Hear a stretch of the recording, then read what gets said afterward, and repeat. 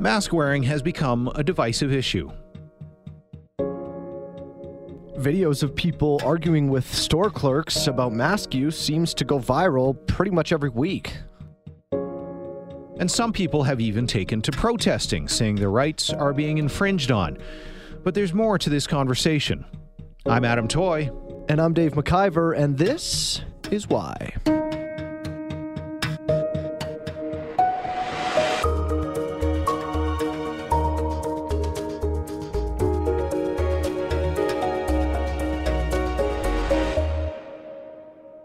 With face coverings a part of the new normal, it's easy to complain about having to wear a mask indoors or when you can't be 2 meters apart from people. Sure, they can be too tight or too loose, and yeah, it can be a challenge to breathe or talk in one. And while there are some people who have legitimate medical reasons for an exemption, there's also a vocal group who equate masks to muzzles and are saying that the public health restrictions are restricting their civil liberties. Let's dig into that. Michael Bryant is the Executive Director of the Canadian Civil Liberties Association and joins us. Thanks so much for your time, Michael. My pleasure. Michael, the times that we're in with this coronavirus pandemic are unique in that there is a greater good that should be looked out for, that being public health. However, it seems to me that there's opportunities for potential transgressions of civil liberties. I wonder if we can just speak about a few, just get a couple of a quick sample questions out of the way, scenarios out of the way, and then, but I'd like you to begin with just a general definition of civil liberties and where they stand today in Canada. What our organization does, the Canadian Civil Liberties Association, is we recognize that majority governments, federal, provincial, and it doesn't really apply municipally, but majority government in Ottawa and the provincial governments and the territories, they have a lot of legal power. When they win a majority, they basically control a legislature and they represent a majority, but sometimes they'll do something that affects minorities in a way that not only is politically unpleasant, but violates their fundamental freedoms. So we set up a Charter of Rights and Freedoms under our Constitution, thanks to Pierre Elliott Trudeau and all the premiers back then, to say that there's a limit on what governments and legislatures can do. They can't violate certain rights and freedoms. And it's basically equality, free speech, free association, privacy, and Aboriginal rights. That's a separate conversation. And then a couple of rights that you might think are obscure but very important, one of which came up in the context of COVID. So mobility rights exist under the Charter of Rights and Freedoms, and the reason that mobility rights are so important is that's why Canada came together in the first place in 1867. You had colonies and territories that were British, and the idea was if we were actually going to do stuff as a country, we needed to unite. We needed Upper Canada and Lower Canada, Eastern Canada and Western Canada. So let's all get together and be Canada, but the deal is you're a Canadian. You're not an Upper Canadian or a Lower Canadian or an Acadian or a Westerner. You're a Canadian. So you can go anywhere you want in Canada and be a Canadian citizen and live anywhere, and we'll build a railway. That was the deal. So when Newfoundland and PEI and New Brunswick and the territories said during COVID, if you don't live in this province, you can't come in here unless you're an emergency health worker, basically. Mm. So somebody wanted to go to her mom's funeral in her hometown. She wasn't living at the time in Newfoundland. She lived in Nova Scotia.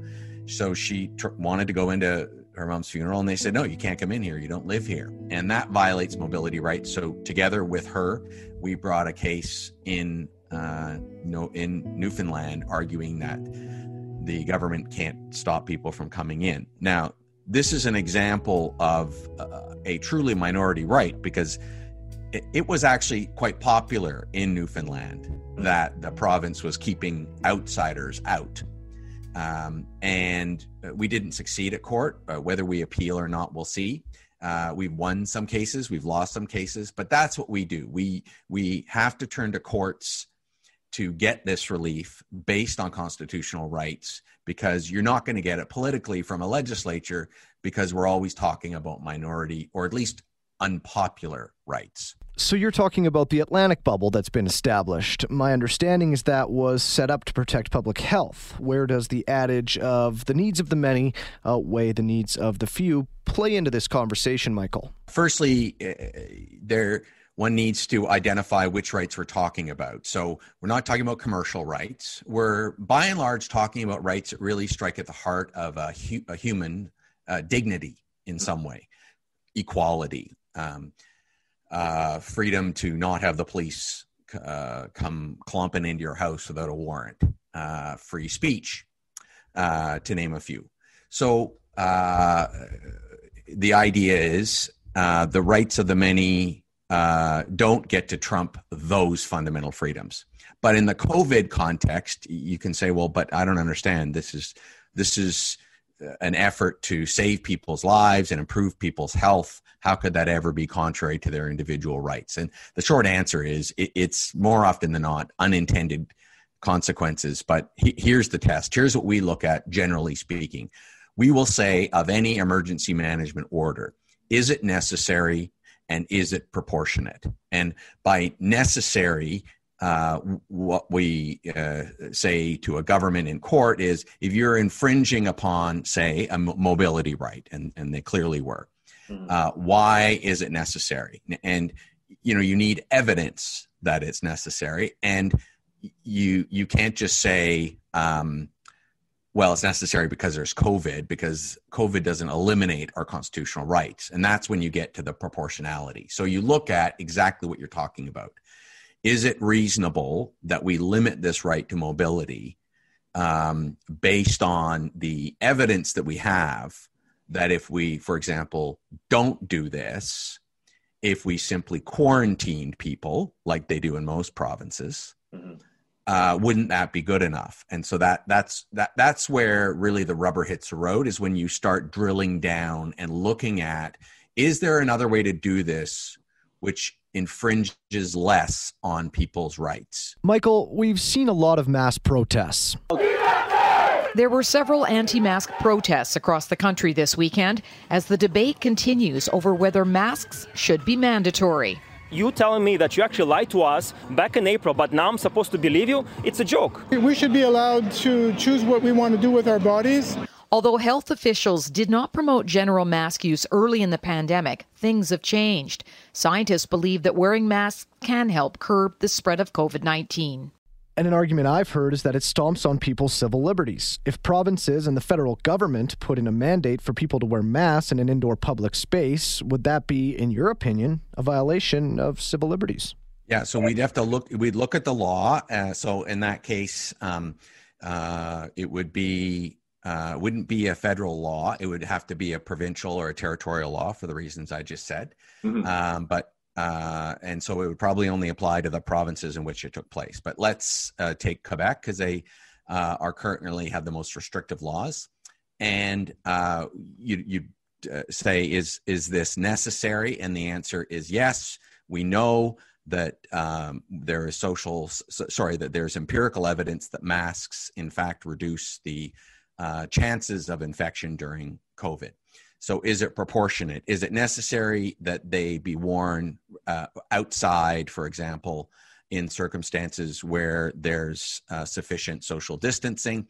And that's one where, we would argue, no, they don't have the evidence proving that. And in fact, the evidence seems to suggest that it's unnecessary outside, particularly if somebody is social distancing. So that's how that would break down. Typically, the absolutes are, I understand they're clear. They have that advantage to them from a communications perspective. But The problem, of course, is that they end up infringing upon some people's rights. What I will say, though, about mask wearing is that the actual infringement on people's rights it's not significant. To ask somebody to put a mask, I mean, let me just be clear. I don't like wearing masks. I don't like them. I don't know, and I don't like being told what to do. I really don't. But we're in the business of legal discourse and constitutional rights. We're not talking about a serious infringement of my freedom for me to have to wear a mask. And so those mask cases are going to be difficult for us to win because of that. Now, that doesn't mean we wouldn't fight that fight. But right now, our view is that all of the current restrictions that exist and the rules on masks that exist right now are, in fact, proportionate. And we haven't got to the point that you're describing. Again, I think that what's interesting about masks is, and that issue, and I think the reason why it's such a lightning rod is that it really does affect everybody, and it's not subjective. Social distancing is subjective, and I think I'm far enough away, and I may know very well that I'm not, but it's no. I'm definitely a meter away or 2 meters away. Masks, there's no, either you got them on or you don't. Now, some people, put them on and their nose hangs out because they don't want to fog up their glasses. I understand, but that's not wearing a mask. That's wearing like half a mask. But that's where we're at right now when it comes to masks. Some might say, look, I should have the freedom to not wear a mask. And the answer to that is, well, by law, the government can do this. They can compel this. Yes, it violates your liberty and your freedom. So it's true. But the argument is that it's necessary and proportionate to advance and promote public health. And the infringement is not significant. And that's why right now the mask laws are constitutional. Moving to maybe a more severe example is the possibility of the possibility of shutting down movement within cities, within population areas. We saw that very early on in this pandemic in China, in Wuhan, China, also Italy. I'm wondering if the calculus changes and what it could mean if a province, like let's say Ontario, shuts down the Golden Horseshoe as far as people not being allowed to leave their home except to go for groceries once a week, kind of thing. What could what's the arguments for and against there? What would that be like? That would be in those, like right now. Let's just pick on British Columbia. Right now in British Columbia or Alberta, that law, the argument would be it's not necessary and it's not proportionate. The science doesn't support that right now. In Quebec, in the red zone, they would have science that says it is proportionate, potentially. But I'll tell you where the challenge arises. It's all in the drafting. So the challenge becomes that not enough. You never can anticipate the exceptions. And once you write the law, it's done. And even if you go back to fix it, all the mistakes that are made with an overbroad law that is not as narrowly interpreted as possible are, the harm is done on the backs of people by way of tickets more often than not. So we put out a report in June reporting on the $10 million in fines that were given out during the first wave, and found that the problem was either the poorly drafted laws and rules around where you could go, what you could do, and what you couldn't do, combined with a lack of discretion being exercised by police and by law officers. And this is our point at Civil Liberties Association in a nutshell, is it's a public health pandemic. It's a public health problem. It is not a public order problem. I know people often want to cast it as a public order problem. But our view is that that's based on a fear and a desire for people to control a situation in circumstances where we can't control the virus. So we need to focus on the virus and not focus on what some people consider to be antisocial and incorrect behavior. Unless a government can show that this antisocial incorrect behavior is in fact harmful to others, as opposed to speculatively harmful to others, then a restriction on that behavior needs to be is overdone.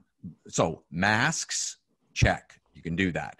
Social distancing, check. A limit on the number of people that can congregate indoors, check. Outdoors, check. But it depends on what those numbers are. And lastly, it depends on how long it's going to last and be put in place. You need to have the legislature reconvene regularly so that you don't have a situation where a rule is put into place and it stays there longer than it needs to be there. Mm-hmm. Okay. Because we need to start from a presumption of freedom. We can't start with a presumption of guilt every time we go outside. And there was a time for me anyways in the spring where I felt as soon as I stepped outside, I was afraid that I'd see a police officer or a bylaw officer, and I live in Toronto. I wasn't violating any rules, but I was afraid that I'd get ticketed because maybe some new rule had been created yesterday that I didn't know about. Now, maybe I'm not a good example because I'm the head of the Civil Liberties Organization. I better know what new rules there are. But, maybe the police officer or the bylaw officer doesn't have an update either. We all assume that there's a system in place to notify someone when there's new laws in place. And normally that is the case. There's a huge lead time of months and months. And they have seminars and they teach everybody how it works. Not during the pandemic. You will get rules that change literally overnight. And neither the enforcers nor the people who would they be enforced against will necessarily know what the law is, and you can't just get journalists to be the ones who communicate that. Michael Bryant is the Executive Director of the Canadian Civil Liberties Association. Michael, if some of our listeners want to find out more about the association and what you people are working on moving forward, is there somewhere or a website we can send them to so they can read some more about their rights? Thank you. Go to our website, ccla.org, and right on the homepage are live updates on COVID, but not live updates on what the government's telling you to do, live updates on what we are doing to fight government overreach when it comes to COVID. So live updates about your rights.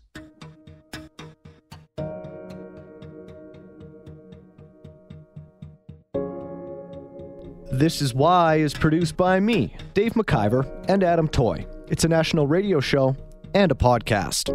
You can reach us by email, thisiswhy@globalnews.ca, and on Twitter @thisiswhy. If you like what you hear and want to hear more, make sure you subscribe to This Is Why so you never miss an episode. We're available on Apple Podcasts, Spotify, or wherever you find your favorite podcasts. And if you like what you're hearing, tell a friend. Thanks for listening. Wash your hands and wear a mask. We'll see you soon.